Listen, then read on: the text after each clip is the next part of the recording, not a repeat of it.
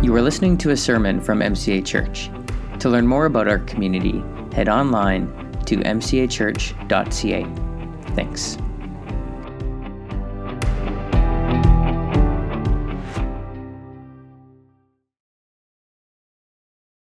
A special welcome to you this morning if you are new or visiting, or maybe this is your first time in a church building, or maybe the first time in a long time. We're just thankful that you're here. You don't need to believe anything to be in this place.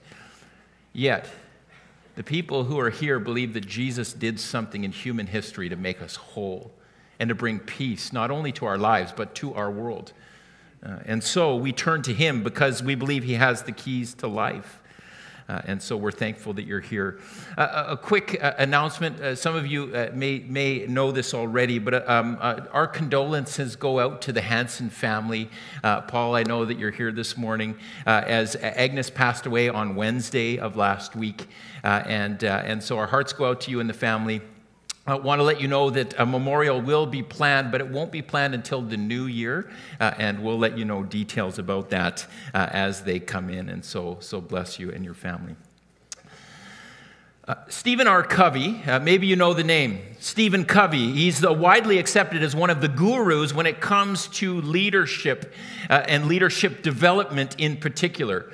If you're a get-her-done kind of person, you've probably heard or read some of his books, like his most popular, The 7 Habits of Highly Effective People. How many of you have heard that book or read that book? Well, Covey's recipe for success is summed up in one line from his book, First Things First. And he says this: the main thing is to keep the main thing the main thing. That's the recipe for success. If you focus on the main thing and leave all the non-main things alone, you'll reach your goals. And it's a pretty simple concept, but more than that, to me, it actually sounds like wisdom. The main thing is to keep the main thing the main thing. But here's the million-dollar question. What's the main thing? What's the main thing for disciples of Jesus? Like you and like me. Turn with me to Luke chapter 10, where Jesus points us to an answer. Luke chapter 10. It's in the Pew Bible in front of you, or you can pull it up on your device. Luke 10. And I'm going to read verse 38 to verse 42. Hear the word of the Lord. As Jesus and his disciples were on their way, he came to a village where a woman named Martha opened her home to him. She had a sister called Mary who sat at the Lord's feet listening to what he said. But Martha was distracted by all the preparations that had to be made.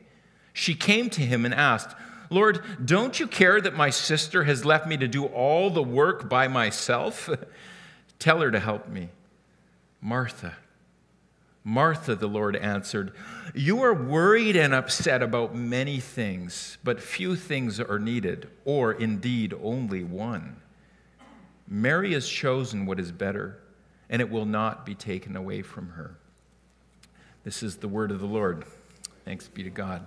I invite you to pray with me. Jesus, this morning, we come to a text that maybe is familiar to some. Jesus, we come to a text that maybe for some in our midst, they've been labeled a Martha, and that has caused pain. And so, Jesus, I pray that you would reorder us to the fullness of life. No matter how you've made us, no matter how you've wired us, we believe you have the keys of life. And in this text, this short story of something that really happened, Jesus, there is a power at work. And I pray that that power would be at work among us to draw us into the fullness of life that you have for every one of us, no matter how we're wired. And so, Jesus, continue to speak through your word, I pray this morning. Amen. And so we're in this sermon series where we're looking at people who encountered Jesus in the Bible and how in their story we see what it means to follow Jesus, what it means to be a disciple. And today we come to Martha's encounter with Jesus. And we learn about Martha at various points throughout the Bible. We learn a few things in particular. First, we know that Martha had two siblings. She had a sister named Mary and a brother named Lazarus. And this family, they pop up at various times throughout all of the Gospels. We know that Martha lived in Bethany, which was only a few kilometers away from Jerusalem.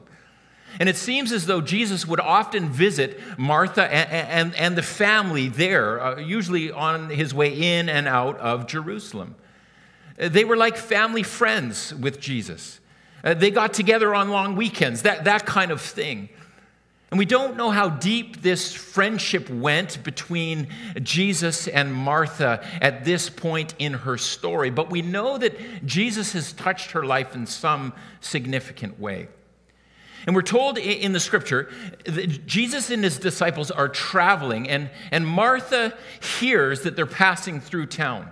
And so she insists that they come to her house. She wants to show them good hospitality. Now, for those of you who have heard this story before, you often know what comes next, right? Martha is scolded for being busy, while her sister Mary is applauded for paying attention to Jesus. And all the Marthas of the world are told to stop being Martha and to become a Mary, right? Have you lived this narrative in your life? I know some of you have. I've spoken to you. But we can't miss this. Martha has just invited 13 people into her home. 13 hungry and tired men. I think she's a little crazy, let's be honest. The 12 disciples and Jesus. I mean, who does that? And mark this, there is no doubt that Martha knew the work that was involved in extending this invitation. And don't miss this, I have no doubt she was delighted to do it. Delighted to do it. In some ways, her act of service was an act of worship in a way. Given the opportunity, she wanted Jesus in her home to show her heartfelt appreciation toward him. That's what's happening in the story.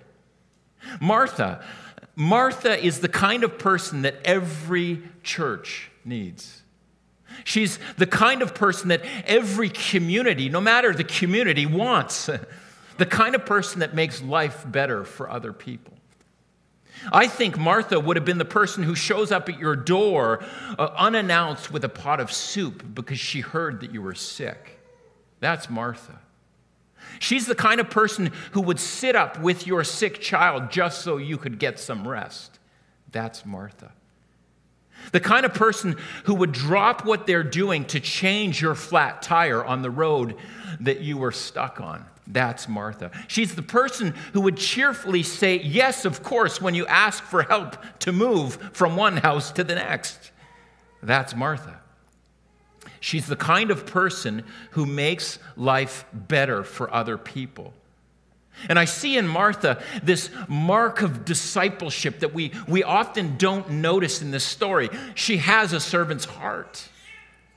And we can be sure that Jesus loved that about Martha. He put it in her from the very beginning. He loved it about her servant heart. In fact, right before this story happens, in Luke's gospel, if you look, Jesus tells the parable of the Good Samaritan. And paramount in that story is the theme of actively loving and serving other people.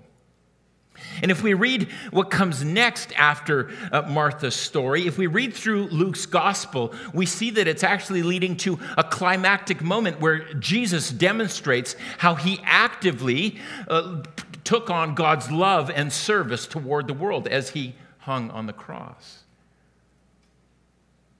Martha had the servant heart of Jesus in her. We can't miss that.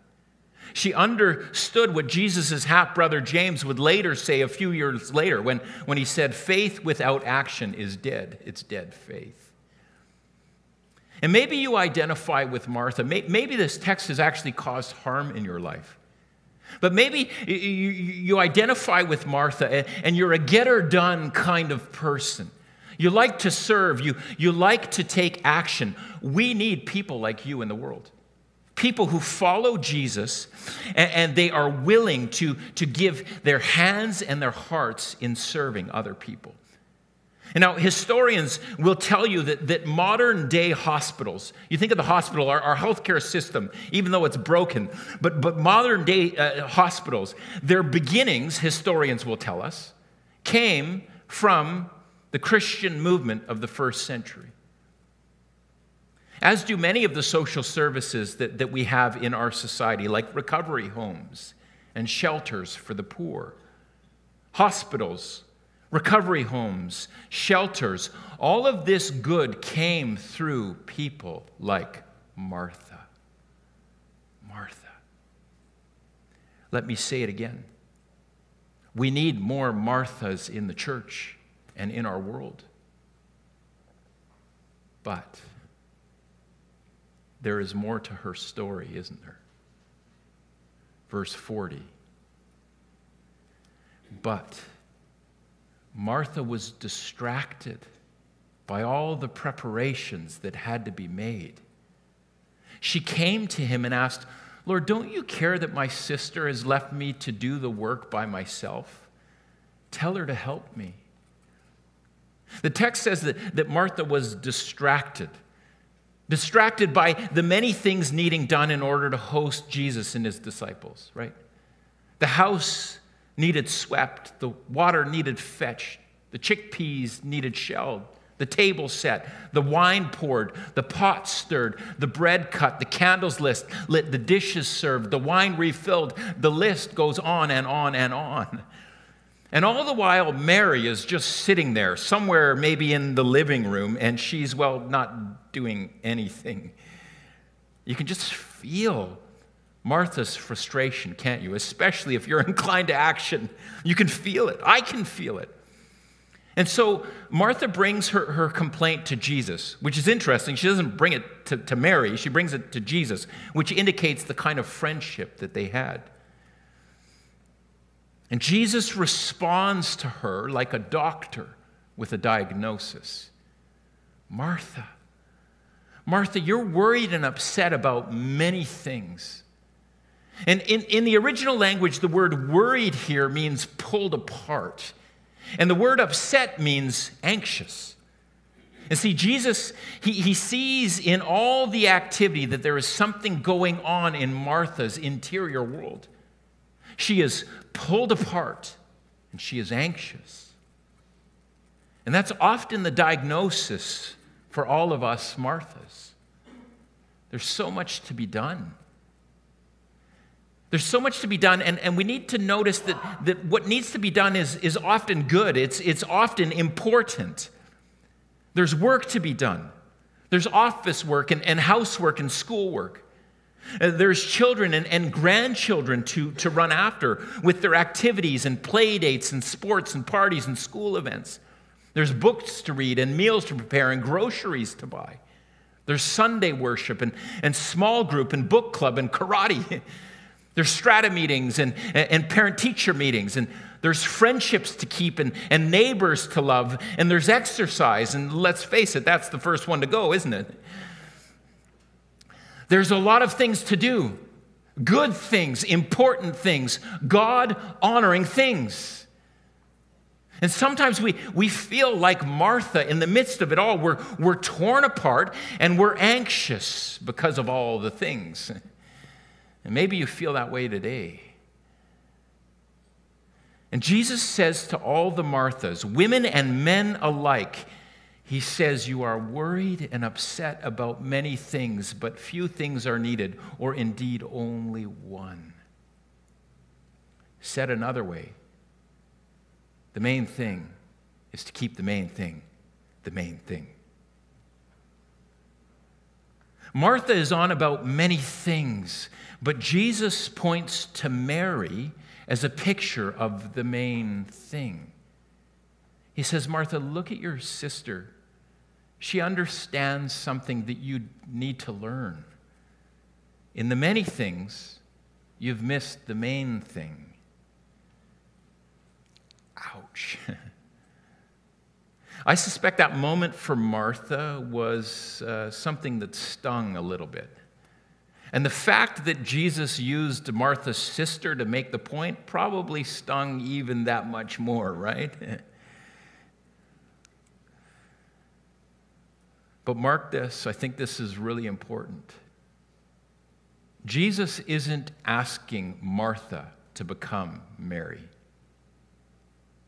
He isn't asking Martha to become something that she isn't, something that she's not wired for, something that she wasn't made to function within. Jesus isn't saying, you know what your problem is, Martha? You're a type A personality, and you really just need to chill out. You need to smell the roses, and you need to be more like your sister. Jesus isn't asking a Martha to become a Mary. Rather, he's showing Martha something that she's missing.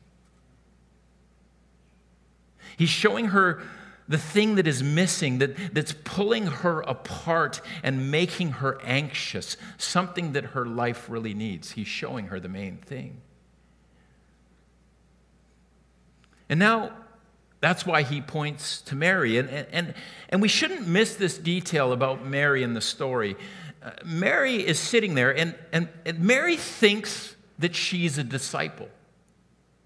I know it sounds strange to say it that way, but Mary sees herself as a disciple, as a follower of Jesus. And now we know that because she is sitting with the other disciples listening to Jesus. She's sitting at his feet. That's what the text says in verse 39. Mary is sitting at the Lord's feet. And now, this language of sitting at the feet of Jesus, it's an idiom in the Greek and Hebrew languages. It's an idiom for discipleship. Disciples sat at the feet of their rabbi. They sat at their feet to learn their ways. And we know this when the Apostle Paul, later in the book of Acts, when he describes his upbringing in the Jewish faith, he says that he sat under the feet of a rabbi named Gamaliel. He sat at his feet. When you sit at someone's feet, you are the disciple. You're their disciple. So Mary, sitting at Jesus' feet, is telling us she thinks she is a disciple, which would have been scandalous in Jesus' day. Women weren't disciples. It's the way it was. They worked in the home or in the family business, but that's the thing about Jesus. His invitation to follow me is extended to everyone. Jesus was breaking glass ceilings long before anyone else. And so here's Mary, and she sat at Jesus' feet because she saw herself as a disciple. I wonder, do you see yourself that way? Sure, you're a father or a mother or a student. You're a nurse or an accountant. You're a basketball player or an artist. You're a Swiftie or a believer. We're a great many things, but do you see yourself first and foremost as a disciple of Jesus Christ? That seems important to me. The way you see yourself. And so Jesus points to disciple Mary. And she's sitting at his feet, and he says, here's a picture of the main thing.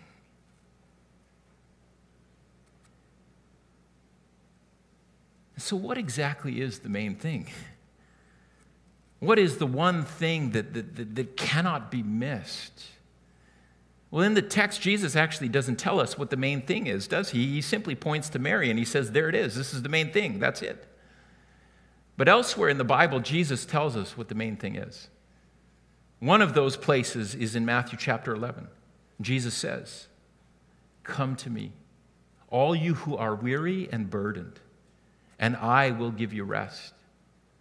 Take my yoke upon you and learn from me, for I am gentle and humble in heart, and you will find rest for your souls. It's the main thing. Notice Jesus says, come to me. Yes, Jesus also says, follow me. It's his invitation to join God's redemptive mission in the world. Follow me is Jesus' invitation to take action, to build for the kingdom, to be like Martha. But here he says, come to me, which is a different ring to it, doesn't it? It's much more personal. It's much more intimate. Jesus is inviting us not simply to follow him, but to come to him. And what does Jesus do for us when we draw near to him? Well, he gives us rest, for one thing. It's what the text says. He gives us rest from the tyranny of the urgent. He gives us rest from our anxiety. He gives rest to our souls. But he gives us more than rest. When we draw near to him, the text says, he gives us his yoke. Strange, right? He's not talking about eggs here. I mean, what is a yoke, right? What is this yoke that Jesus has that he wants to give to us? Well, a yoke was used to tie oxen together, right? This heavy wooden tool that is used for work. That can't be what Jesus has in mind, can it? Well, no, not exactly. A yoke was also something that a rabbi gave to his disciples. They were yoked together in a sense, and the disciple would learn from the rabbi by always being near them, always being in their presence.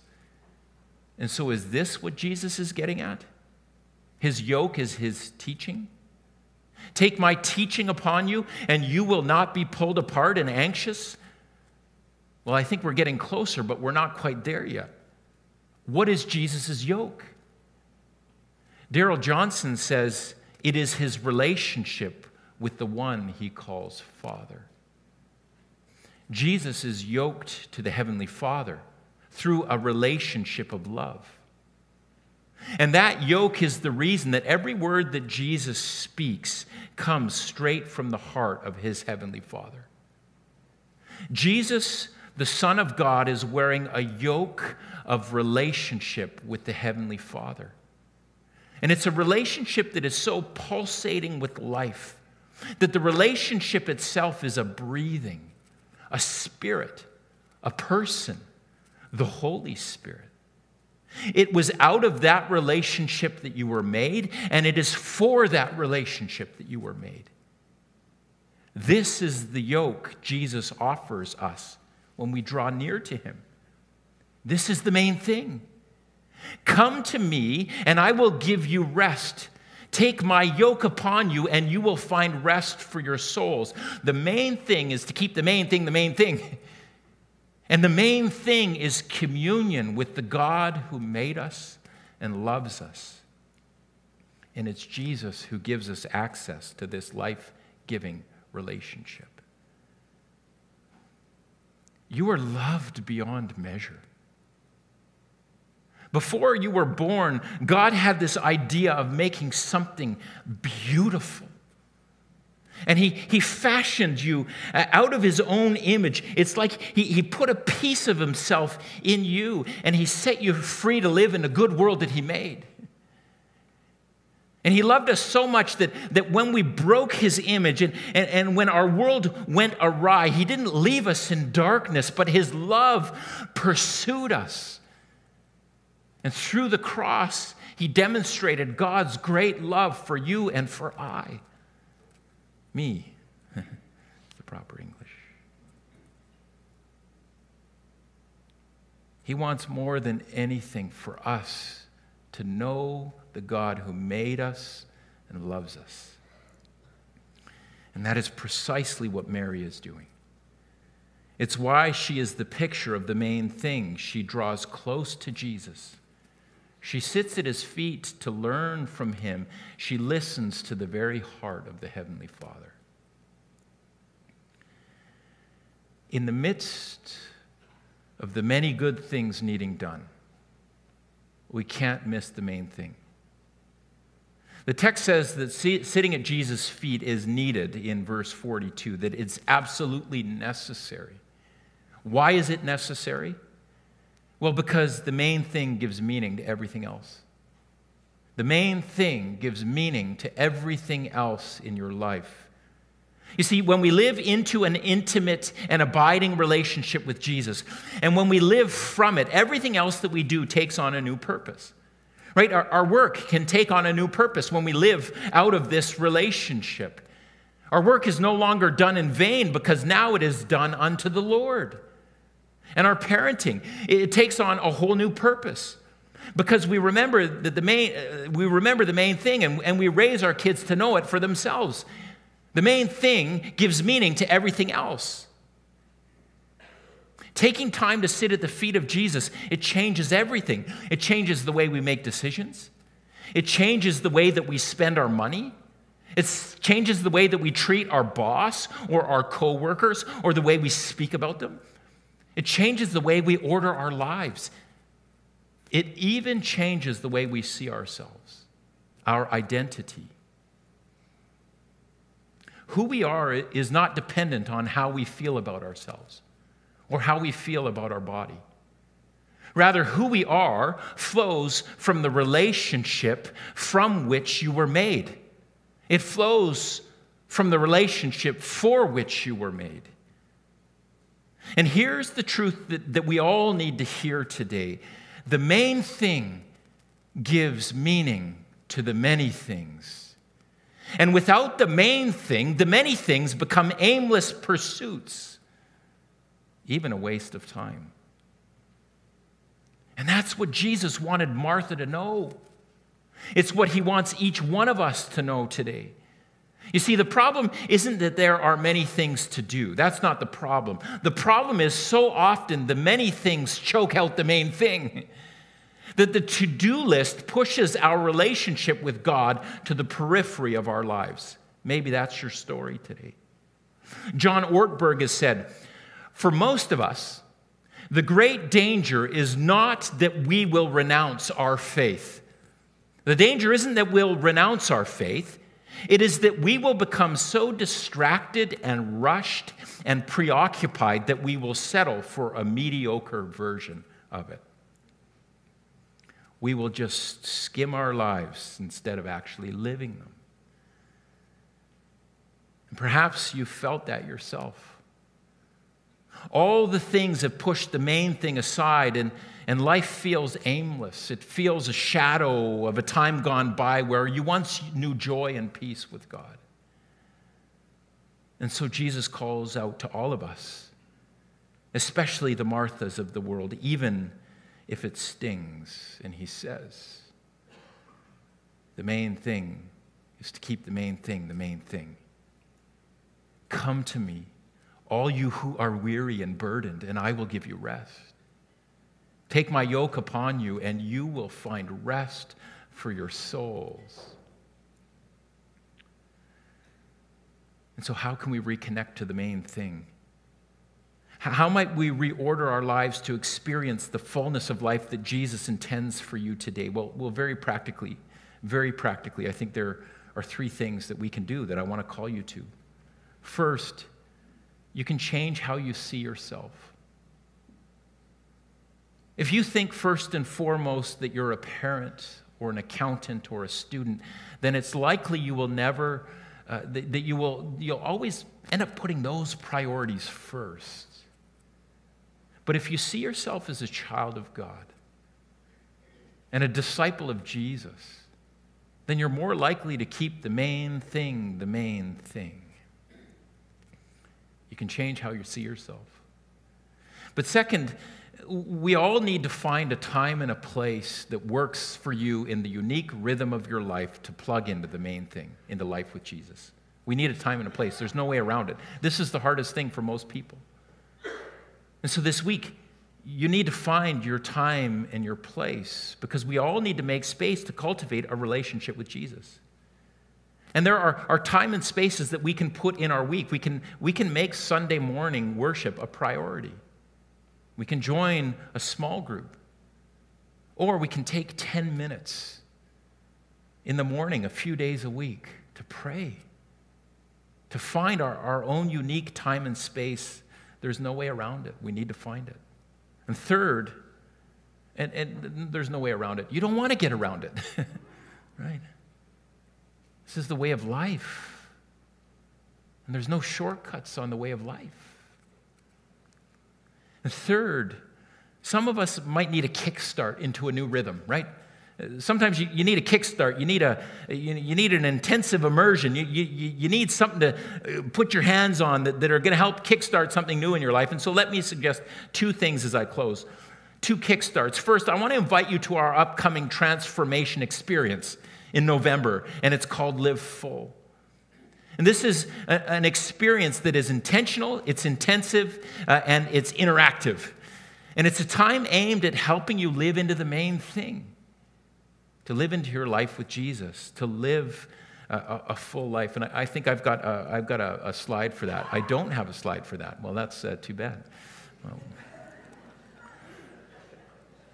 It's November the 24th to, you can say it out loud, Rick. No one will mind.